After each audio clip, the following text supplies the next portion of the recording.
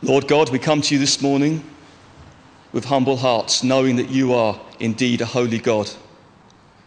Lord, we ask for your forgiveness that we have so often diminished you in our eyes. Lord, we have not treated you with the respect that you deserve. And Lord, we bow before you and we confess that you are a holy God.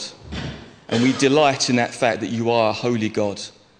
There is no sin, there is no darkness, there is no deceit in you, but you are worthy of our praises. And Lord, we know we will sing this song in eternity, praising you, bowing before you, crying out, holy, holy, holy, Lord God Almighty. And all your works shall praise you. And Lord, today we gladly come before you and praise you and lift you up. We thank you for the mighty works you've done in our lives. If we're Christians here today, Lord, we cannot thank you enough for the Lord Jesus Christ, who has bought us with his own blood, that we might approach the throne of God with freedom and confidence. We thank you that we have a great priest who is interceding for us. Lord, as we come to you this morning, we pray that your Holy Spirit will speak to us through your word. We pray that you will convict us. We pray that you will challenge us. We pray, Lord, that you will encourage us. And Lord, we pray that we will not be broken by your word, but we may act upon it and order our lives according to your word. And help me, Lord, this morning with my weak and faltering words to speak your truth. May there be less of me and more of you, less of my words and more of your word.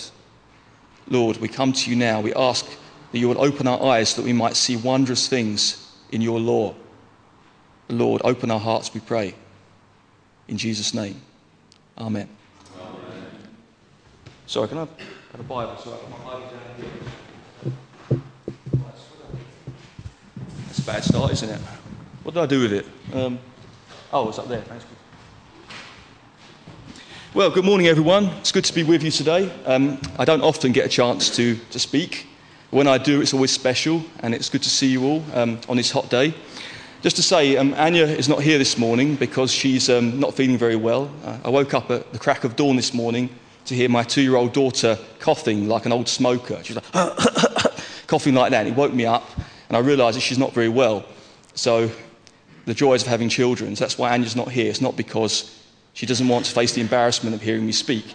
Actually, I miss Anya when she's not here. She's my best critic, and I always miss her feedback. So I'm sure some of you will give me feedback accordingly. So this morning I want to ask you the question, how important is it that we as Christians, if we are Christians, commit to the local body of Christ, to a local church?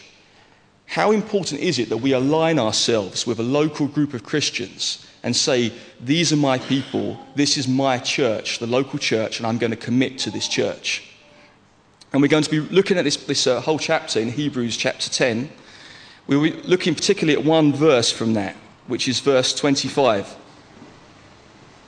It says here, let us not give up meeting together as some are in the habit of doing, but let us encourage one another, and all the more as you see the day approaching. Unfortunately, we cannot unpack this whole section this morning, but we need to look at it in context to understand what the writer of Hebrews is talking about. Now, before I begin, let me say this to you. This is not intended to be a recruitment drive for Calvary Church. Now, obviously, as a church, we'd love to see more people coming in, people getting saved, people becoming converted, coming to know the Lord Jesus. That's our heart's desire. We'd love to see people becoming more committed to the life of the church. But I'm not here primarily this morning. Someone shut the door, please. Is that all right? It's a bit noisy. I'm easily distracted. If it gets too hot, we'll open it again. So I'm not just trying to drum up support for Calvary Church. I don't care which church people go to, as long as it's a good Bible-believing church which preaches Christ crucified. I don't really mind where you go. But I do think it's important to be committed to a church, and I'm going to make the case this morning that it is important. Secondly, my aim this morning is not to make people feel condemned or feel like you're a bad Christian. You know, all of us struggle at times. My desire this morning is to encourage you and build you up. So my advice to you this morning is you know, if something I've said resonates with you, or something the Word of God says resonates, if the cap fits, wear it. If it doesn't apply to you, be encouraged, but also be vigilant, knowing that you might be secure today, but if you're not careful, you could let your guard slip, and tomorrow you could find yourself in that same position as other people. So I'm not here this morning to berate people or make people feel bad. There's always hope and redemption. If we've made a mistake, if we need to change, God will show that to us. The third thing is I'm not trying to do this with individual people in mind. Far be it from me to be so ungodly to stand up here with ideas about certain people in my mind. Once again, if the cap fits, wear it. If it doesn't, praise God, be vigilant. Number 4, I'm not trying to coerce people to legalistically attend church. You know, you could come to every single meeting of a church, every service on a Sunday. You could come to the midweek prayer meeting and you could miss the point entirely of what church is about. It's not about just ticking off legalistically. We've been to church, we've done our duty, we can go off and enjoy ourselves. It's not about that at all. Church is far more than just meetings. It's more than just services. Many people think of church as just being Sunday services. Church is far more than that. Church is a community of born-again believers who meet together to study God's word, to pray together, and so on and so on. So the church is not just about meetings, but you try having a community when you don't meet together. It's impossible, isn't it? You have to meet together to have any sense of community. And fifthly, I'm not suggesting that we spend every spare moment of our lives involved in church activities. My granddad, who I love very much, was an elder of a church. He said in later years, in recent years, he said that he regretted spending so much time involved in church activities when his children were younger. Not that he didn't see the importance of church, but he thinks that he spent too much time involved in doing stuff in the church. Now, my mother says that she didn't mind that. She actually was very glad to see that her dad took church so seriously. But I have heard testimonies of pastors and men of God who have spent so much time devoted to the business of running a church, and it is a busy concern, as Ray and Chris will tell you and various other people, that they've actually neglected their families. And this is a terrible mistake to make. Each of us needs to find the balance in our lives. We need to devote time to our work, to our jobs, to our families, to meeting with non-Christians, and so on and so on. So I'm not saying that we should spend every moment down at the church or involved in church activities. But I will say this.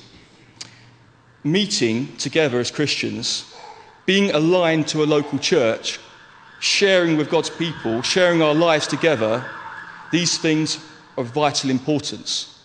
If we do not do these things, we will suffer, and other Christians will suffer as a result of our negligence and apathy. One reason why we struggle is because we sometimes lack understanding of what God's purposes for the church are. I'm talking about the church universal primarily. You know what the universal church is? The church universal is every single born-again Christian that really knows the Lord Jesus. I'm not talking about nominal Christians, people that really know the Lord Jesus, who are born again by his Spirit. We make up one great worldwide church. That is the Church of Jesus Christ. But that church has a local expression. We can't all meet together with every single believer in the whole world. We can't even meet with every single believer in Brighton. But we can meet locally to align ourselves and be committed to a local community of believers. And today I'm going to try in a very limited and short way to make a case for that and to show you how important that really is. But think about this. God ordained it that we would approach him, not just individually, but as a church. God could have ordained it that each of us just had a relationship with him and had no subsequent relationship with other Christians. But God has not made it like that. Yes, it's true that each of us must approach God individually. I'm not responsible for how Mark lives his spiritual life before God. Mark's not responsible for how I live before God, and so on and so on. But having said that, we are intimately bound up together as Christians. None of us is an island, that old cliche, it's not found in the Bible, but it's true. We're not an island. As Christians, we corporately make up a body of Christ, and we are codependent upon one another. But we struggle because we fail to understand what God's purposes for the church are. What is the church about? Is it just a social club where we come on Sundays to meet our friends? Hopefully we will enjoy meeting with people and talking to people. Is it just an activity, a religious rite that we tick off our list? Or is it something that we see as far more important than that? Is it something that our whole lives are based around, the people of God and our part with them? Now, before we get into the Word of God, let me ask a few questions. Why do people sometimes struggle with church? With being part of a church? I think sometimes it's because we live in a very individualistic age, don't we? The world we live in today is not predisposed to being part of communities. Although people talk about community, actually people are very individualistic as a rule. We don't like other people telling us what to do and how to do it. We'd far rather do things our way, in the way that suits us. People today are so obsessed with their rights, what makes me feel good, my personal fulfillment, my rights. Who are you to tell me how to live my life? And we find this is very common when we go out on the streets doing evangelism. People have this attitude. Who are you to tell me how to live my life? When I was younger, I liked a certain band. And this band had an album which came out in the 90s. The album's title was, "This Is My Truth, Tell Me Yours." And this is symptomatic of the society we live in today. I have my truth, my understanding of how the world works. You have yours, which is equally valid. But don't tell me that my truth is not valid, because I hold on to my truth as a precious thing, and you can't take that from me. We live in a very individualistic society. You don't even have to go to church now to meet with Christians. You can sit at home and watch a sermon on the internet or watch a service. There are even internet churches.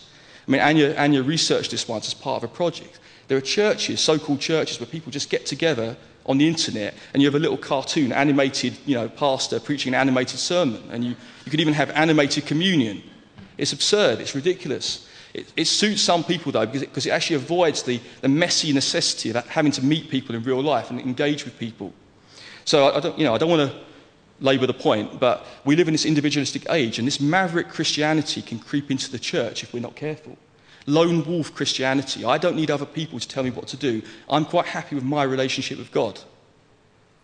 Completely misunderstanding the nature of the church, the purpose of the church, and our place in the church. And I've met Christians like that. I've met Christians before who say, I don't need to commit to a particular church. I can go to a different church every week. Next week I'll go to CCK, and next week I'll go to maybe Ebenezer, John's over there. Next week I'll go to St. Peter's, next week I'll go to Calvary, just drifting around between churches. Never being committed to one church, never putting down your roots in one place and saying, I'm going to commit myself to being here. Now, that's their decision, but that's not what church is about. That's not how it should be. We don't want commitment. We feel restricted by commitment. But we shouldn't do. Commitment and duty are good things which we need to reclaim as Christians. We may not always feel like coming to church. Let me be honest, there are many days when I don't feel like coming to church at all. I just can't be bothered. I prefer to go to the beach. I prefer to stay in bed with my wife and child. But you know what? I know I need to be in church. I need to be with the people of God. And even if I don't feel like it, it's something I have to do and have to force myself to do. Maybe that's too strong a word to use, to force myself. I generally want to be in church, but sometimes you just don't feel like it. But I know I need this, and I know other people need this. Now, having said that, there may be genuine reasons why we can't commit to being in church every single week or being involved in the church as much as we would like to. And that's why I don't want to point the finger at people. For a start, it would be ungodly. But secondly, there are genuine reasons why people can't always be in church every week. I mean, many people work in stressful jobs, work long hours, very tired during the week, tired on Sundays. We cannot always commit as much as we would like to. Some of us have family concerns, we have pressures. Sometimes we have to go away on business. We cannot always be here as much as we would like to. Having said that, I think we always find time for things that we find beneficial and important. I talk to students from time to time who tell me how busy they are, too busy to come to church, too busy to be involved. Well, that may be the case, but if you would look at their lives, probably they find times for the things they think are important. If you're not careful, you can always gradually slip away from those things which you think are less important or less enjoyable and devote your time to things which you find more enjoyable. If we're not careful, friends, wrong priorities can come into our lives. I look at myself, I see this all the time. We have so many demands on our time, so many pressures. And if we're not careful, we can let these wrong priorities become too important to us. Sometimes it's a matter of this, that we fail to organise our lives better. We're so hectic, we're so confused, chasing the wind. All this kind of vanity of the modern world. And Brighton is like Vanity Fair. Have you read Pilgrim's Progress? This kind of place where all these kind of wares are on offer, all these kind of joys of the world and all these kind of pleasures. We live in a marketplace which offers us constantly all kinds of trinkets, all kinds of entertainments. If we're not careful, we can get led astray by these things, and we forget that which is truly important. Also, I think sometimes we have a consumer mentality when it comes to church. Do you know what I mean by that? We come to church expecting to receive and unwilling to give. We come to church, we base our decision to join a church based on what that church can do for me. I like the music, I like the choir, I like the punk rock band that plays. I might potentially find a spouse in this church. There's lots of young ladies. I mean, we've all been there. I was there once as well. There are many reasons why we like the pastor, we like the style of the building. There are many unworthy reasons why we might choose a particular church. How often do we ask the question, where does God want me to be? Where can I serve God best? Where can I grow most sufficiently as a Christian? And where can I help other people to grow? But so often we drift around like a hummingbird, going from flower to flower, not stopping off in one place, not putting down our roots anywhere. And it should not be like this. Sometimes it might be a matter of personality. Sometimes we might be an arrogant person or an aloof person who looks down on other Christians with a kind of perfectionism. And I've known Christians like this, and I've seen this creeping into my heart as well. You look at other Christians, you think, why do I need to be like with these people, with all their kind of imperfections and idiosyncrasies? Why do I need to be with them? I'm quite happy being alone with my Christianity, my walk with God, and we can get arrogant, we can be aloof. And some people are just shy. Some people find it genuinely hard to interact with other people. When I was a little boy, I was the shyest person you could possibly meet. I wouldn't look anybody else in the eye. I mean, I'm not Mr. Super Confident now, but I'm more confident. God's worked in me. I found it difficult over the years. But God has worked in me and enabled me to overcome that shyness because it was hindering my relationship with people. And God can work in us, even if we don't find it easy to interact with people. God can help us in that. Sometimes we withdraw from churches because our hearts are simply not there.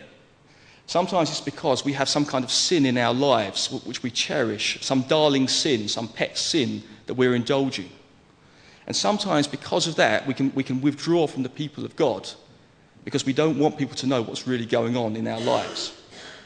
Friends, it's the most natural thing in the world. When we find ourselves falling into sin or being led astray by temptation, the most natural thing is to withdraw from those people who know us best, who would challenge us.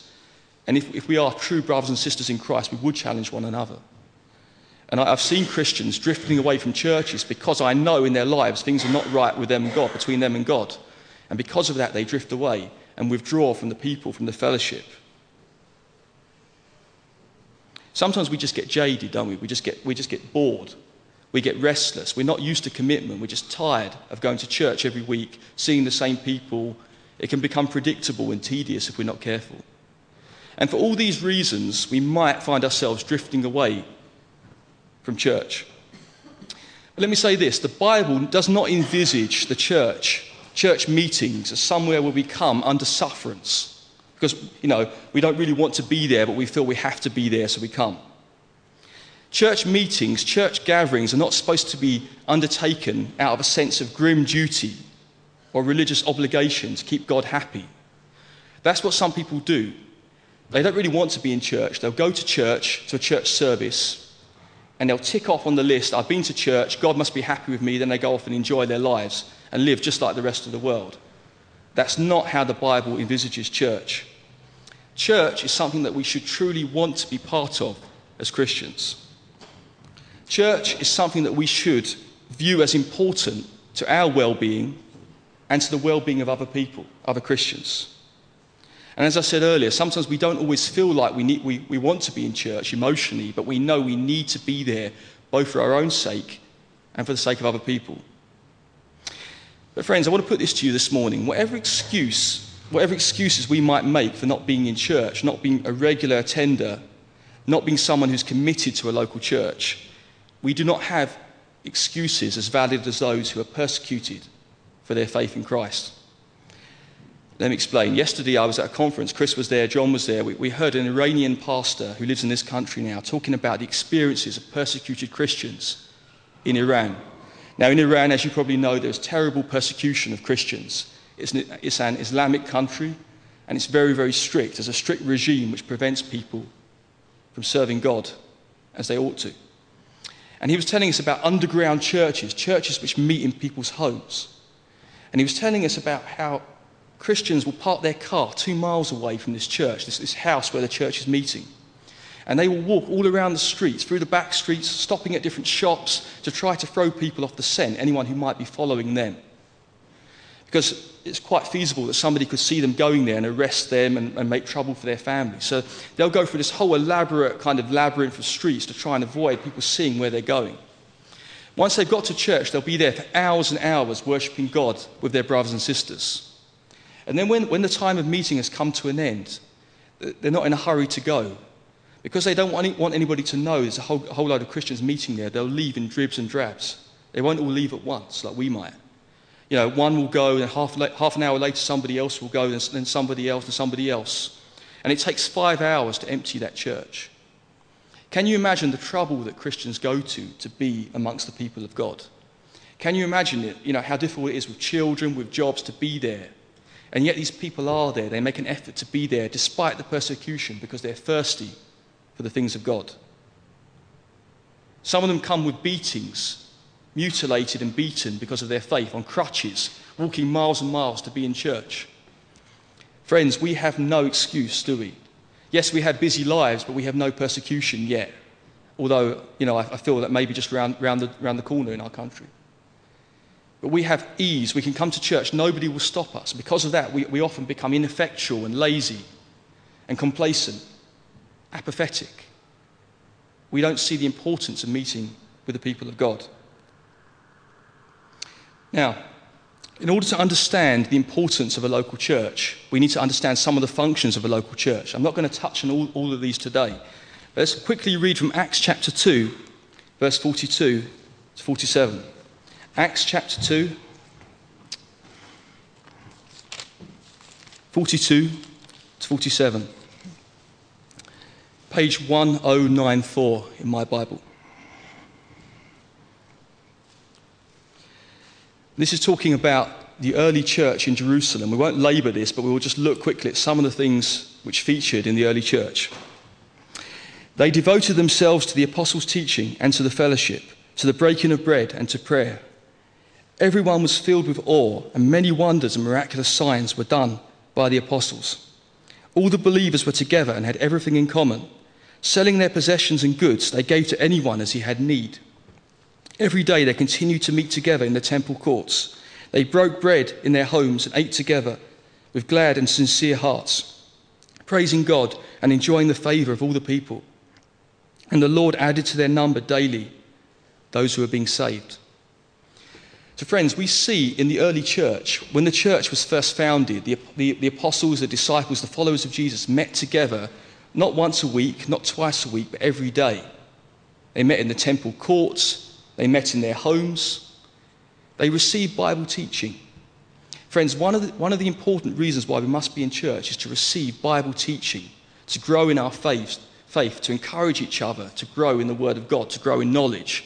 If you're a true Christian here, you won't be content with where you are today. You'll want to strive for more and more of the things of God.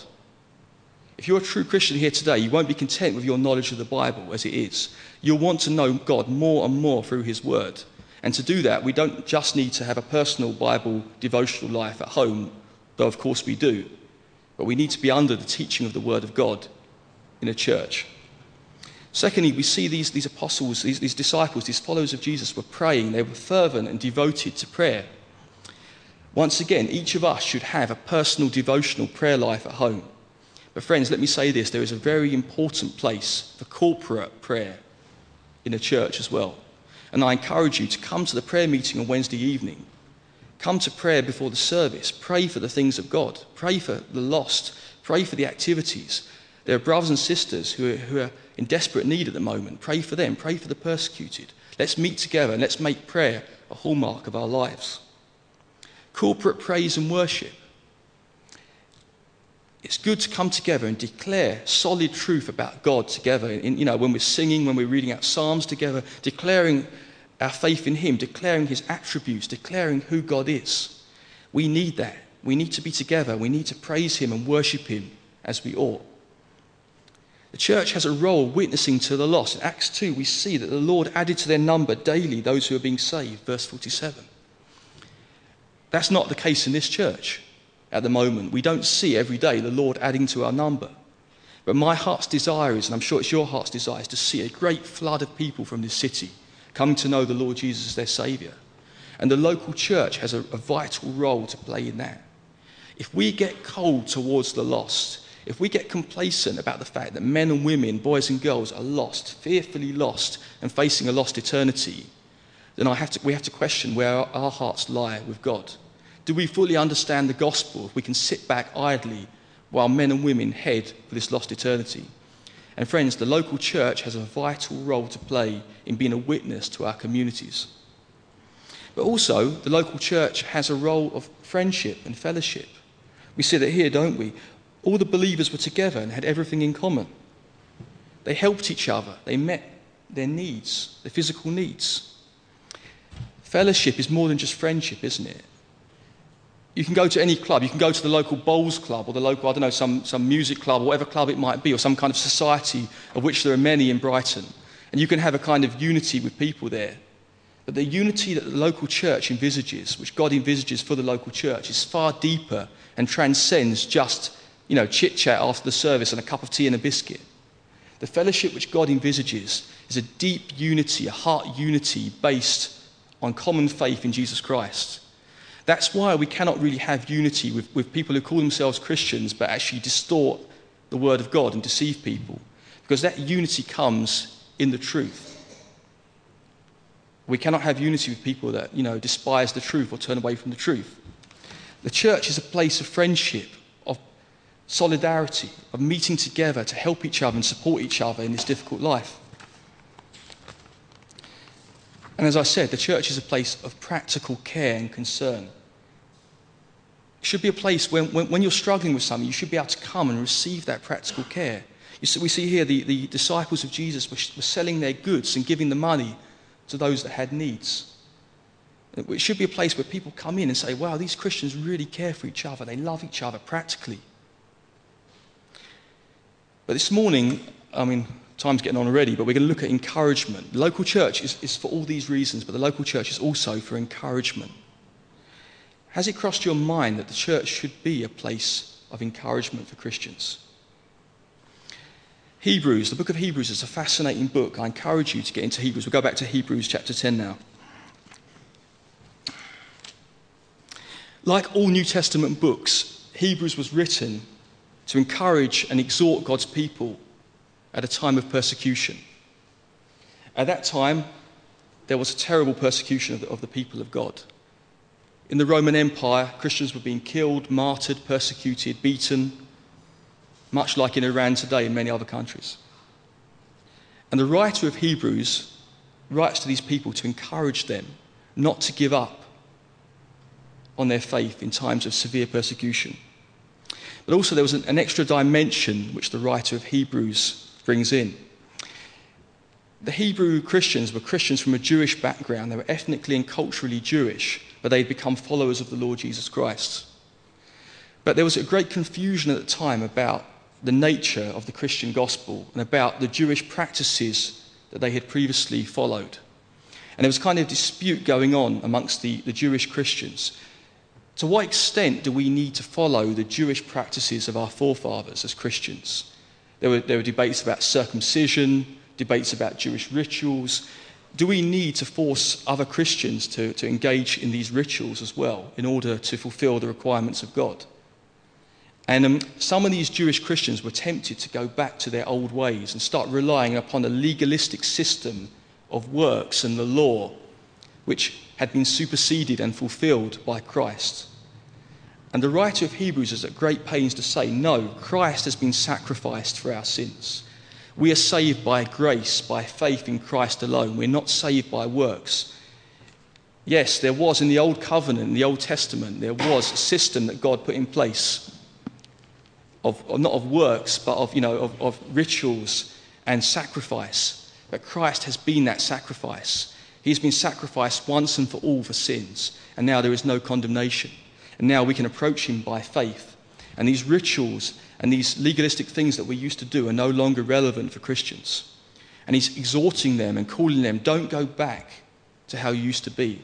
Don't go back to a kind of mixture of Christianity, which is kind of, we believe in the grace of Christ, we're saved by grace, but actually we're going back to kind of a mixture, much as the Catholic Church does today, for example. The Catholic Church mixes all kinds of, works and faith together.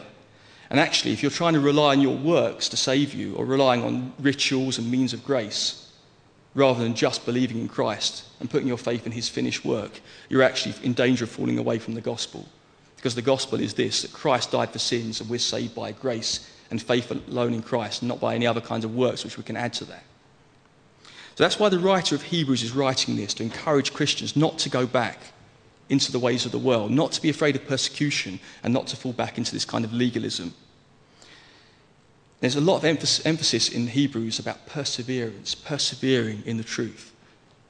Don't we need to hear that message today as Christians, to persevere in the truth in an age which has all kinds of heresies and false teaching? And Hebrews contains many stark warnings as well as encouragements. Friends, I want to say this to you this morning, that encouragement and warning go hand in hand. Everywhere you look in the Bible, in the teachings of Jesus, in the teachings of Paul, there are two things: encouragement and warning. Do this, persevere in this, don't do this, otherwise this will happen. There's a sense that we must fix our eyes on the goal and not to turn away from it. It's so easy to be led astray. Now, if we look at Hebrews 10, the verses we read this morning, 19 to verse 39, we see a call to perseverance and a warning about backsliding and apostasy. Now, just to explain to those who don't know what apostasy is, or backsliding, apostasy means when somebody who's a professing Christian turns away from the faith that they once professed, both in their words and in their actions. I don't know about you, but I know many, many professing Christians, not in this church, who once seemed very zealous and strong for the things of God, but who have fallen into apostasy, who have backslidden, who have turned their backs on the things of God. And this passage warns us and warns Christians not to fall into this trap. In this section, we see several exhortations. Now, exhortations are not the same as suggestions. A suggestion is, it's a nice idea. I suggest that you go to church. It's a good idea that you go to church more often. An exhortation is far stronger than that. But an exhortation is not a command. I'm not in a position to command anybody to do anything. But if I could command somebody, you must be in church on Sunday, you must be there, then I would be in danger of becoming a cult leader or a kind of sect leader. We're not in a position to command other Christians to do things. The only authority we have is the Word of God. And we can humbly submit the Word of God to people and say, listen, brother or sister, this is what the Word of God says. This is what God says in his Word. I exhort you, I encourage you, I almost plead with you to listen to this and heed these warnings and to do what it says, because it will be good for you if you do. And I do this because I care about you. I do this because I care for your spiritual well-being. And we see in this section several exhortations. First of all, we have this great truth, verse 19. Therefore, brothers, since we have confidence to enter the most holy place by the blood of Jesus, by a new and living way opened for us through the curtain, that is his body, since we have a great priest over the house of God, then it goes on. In the light of this great truth that we've just expressed, let us draw near to God. Let us hold unswervingly to the hope we profess, and so on and so on. Let us do this, let us do this, let us do this. Exhortations from the writer to the Christians to do these things for their own good. I want to focus on verse 25 today. Let us not give up meeting together, as some are in the habit of doing, but let us encourage one another, and all the more as you see the day approaching. This is a very strong exhortation from the writer to not give up meeting together, not give up being part of a local church fellowship. It doesn't say why people had left that fellowship. If you look, he says there, let's not give up meeting together as some are in the habit of doing. Some of the Christians that had previously been zealous for the things of God had decided to withdraw from the fellowship of the people of God. We don't know exactly why that was. I think in context, we could probably say it's to do with persecution. I mean, if you look at the last part of this chapter, up to verse 39, it talks about the persecution and how how in earlier days they had stood firm in the face of persecution and not turned their backs on the things of God. Friends, it's very sad, isn't it, when Christians, people we know, turn their backs on the things of God and walk away and desert the church. But history shows us that even in times of persecution, Christians do tend to make an effort to be with the people of God. In some ways, in times of persecution, Christians are galvanized, they're actually even more keen to meet with the people of God. So perhaps in this case, it wasn't to do with persecution. Perhaps like so many of us, their hearts were growing cold to the things of God. Perhaps they'd become disinterested in the things of God. Perhaps they'd become jaded by church. They didn't see the importance of it anymore.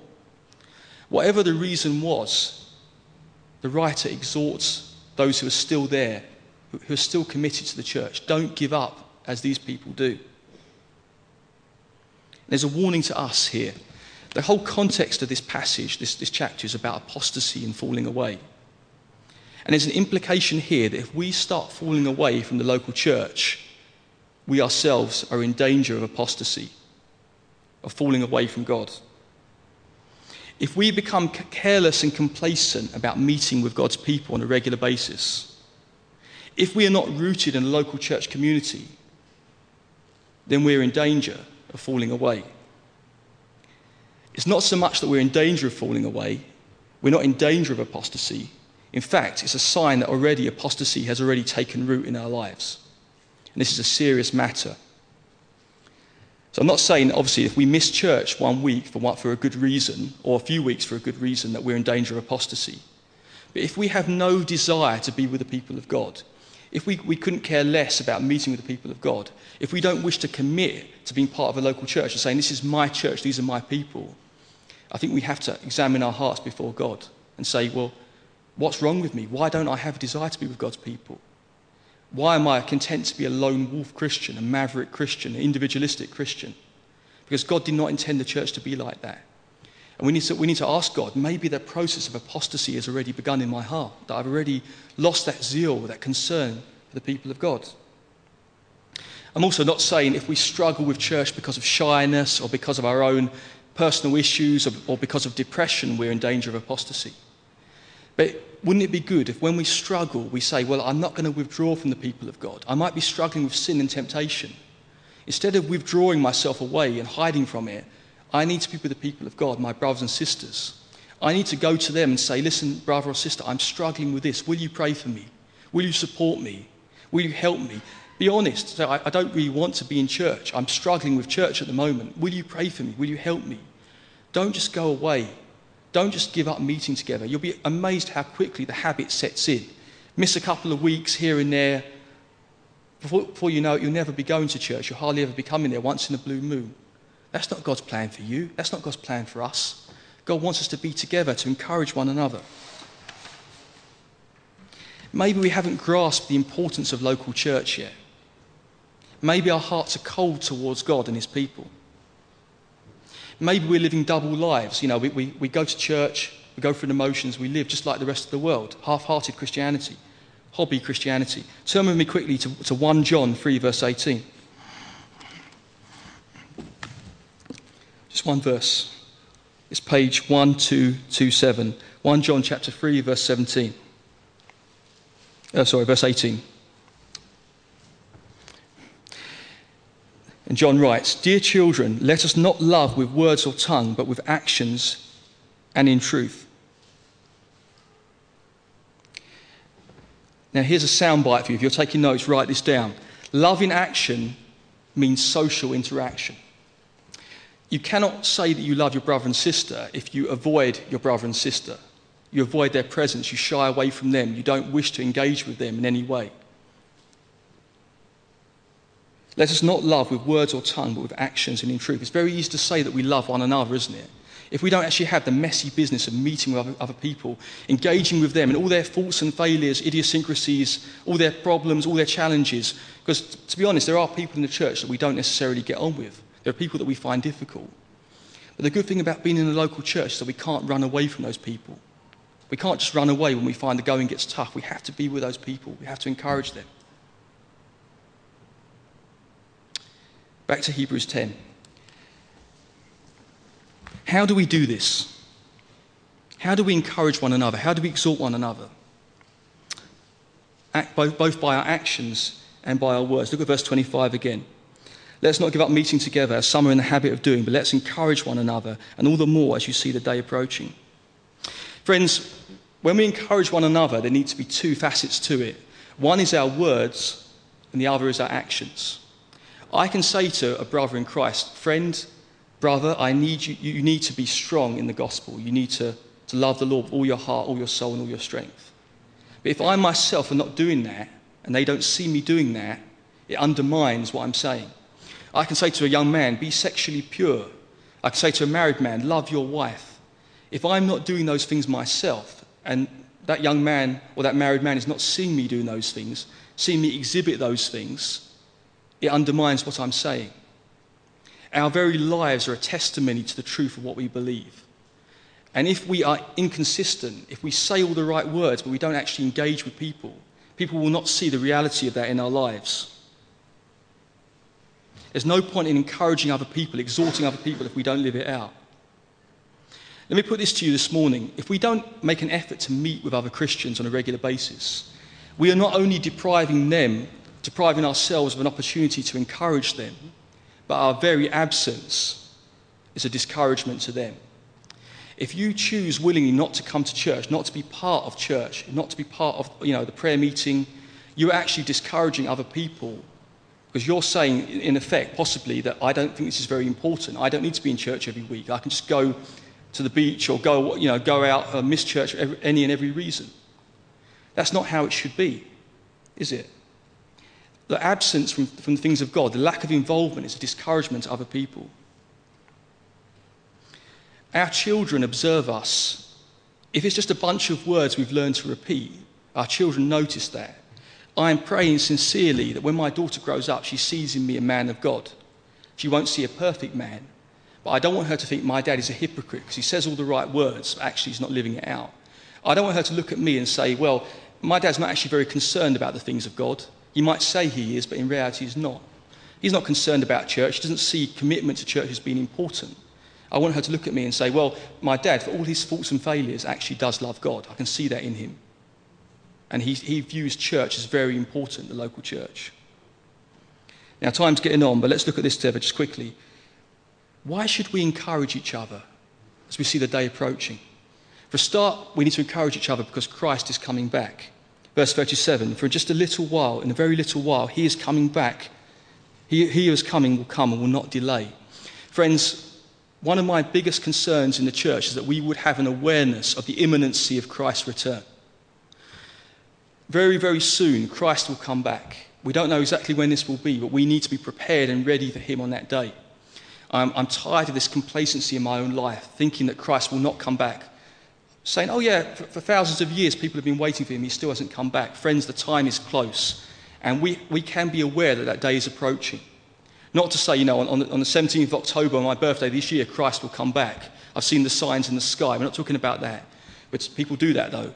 I'm talking about being aware of the signs of the times, being alert, being vigilant, and being ready to meet Christ and be about his business when he returns. Not to be lazy and complacent, not to give up, not to fall back into our old ways.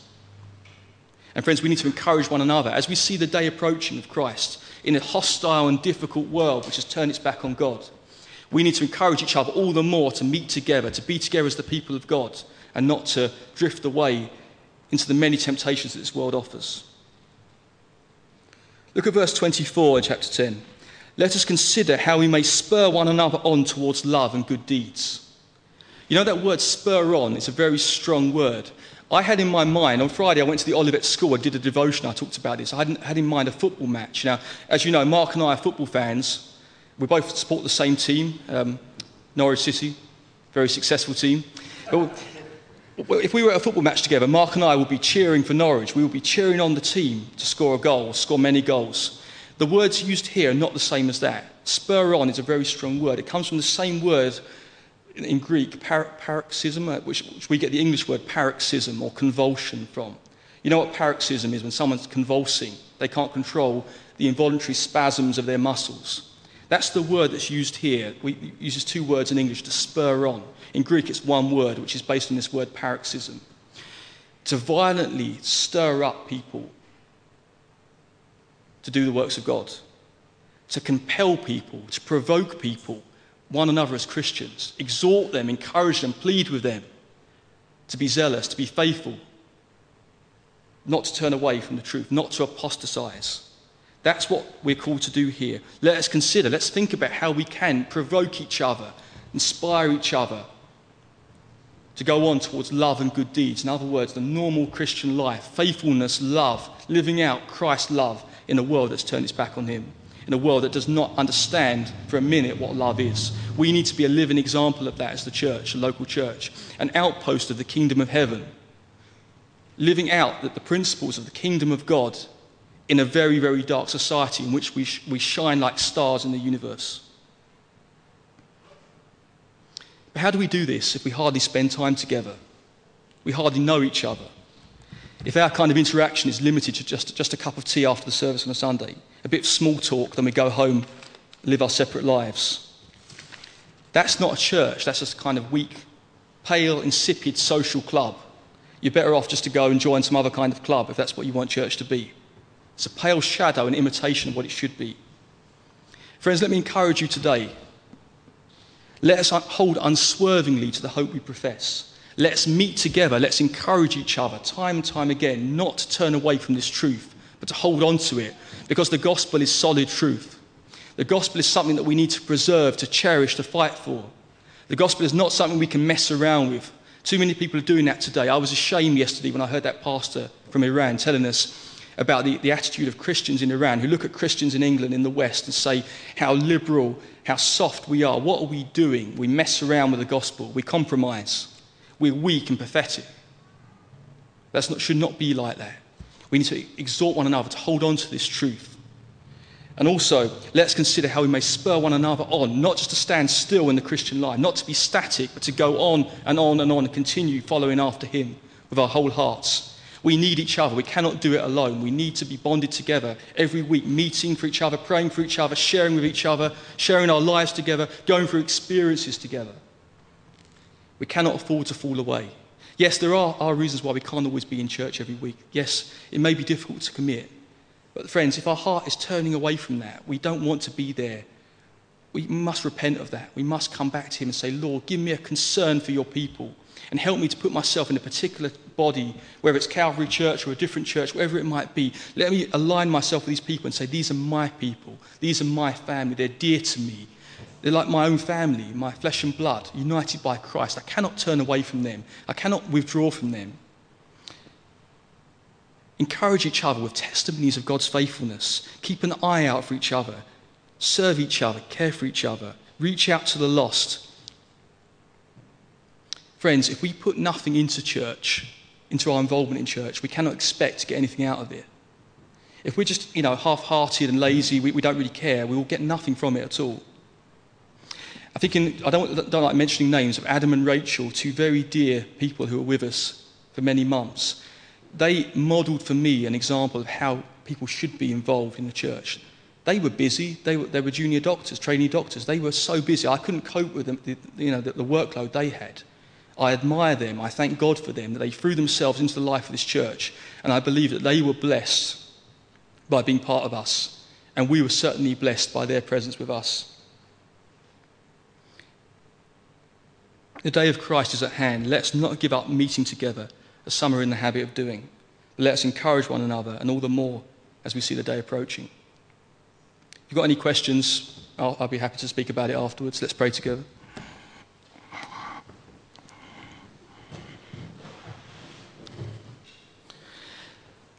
Lord God, I've spoken a lot this morning, as is my habit, but I do thank you for your word. And Lord, I do pray that you will enable us to separate the wheat from the chaff. I pray, Lord, if there's anything here which is of you, which is of worth, that you will impress that upon our hearts. Help us, Lord, we pray, to be committed to a local church. Lord, there are many reasons why we should be in a church, Lord, but particularly for the reason of encouragement, encouraging one another, of being together. Help us, Lord, to grasp the importance of that. And help us, Lord, to put that into practice in our behaviour, in our lives, Lord, in our very presence. By being committed to church, by being there, we're encouraging others, Lord. And pray you'll be glorified, Lord. You'll build your church in this place and in other churches as well, Lord, gospel churches, that we'll see people come to know you. We'll see a living and thriving community of the people of God. Lord, be with us now, we pray in Jesus' name. Amen. Thank you for listening. I've got a nice rousing song to finish with. Oh, Church Arise. It'll be on the overhead, so...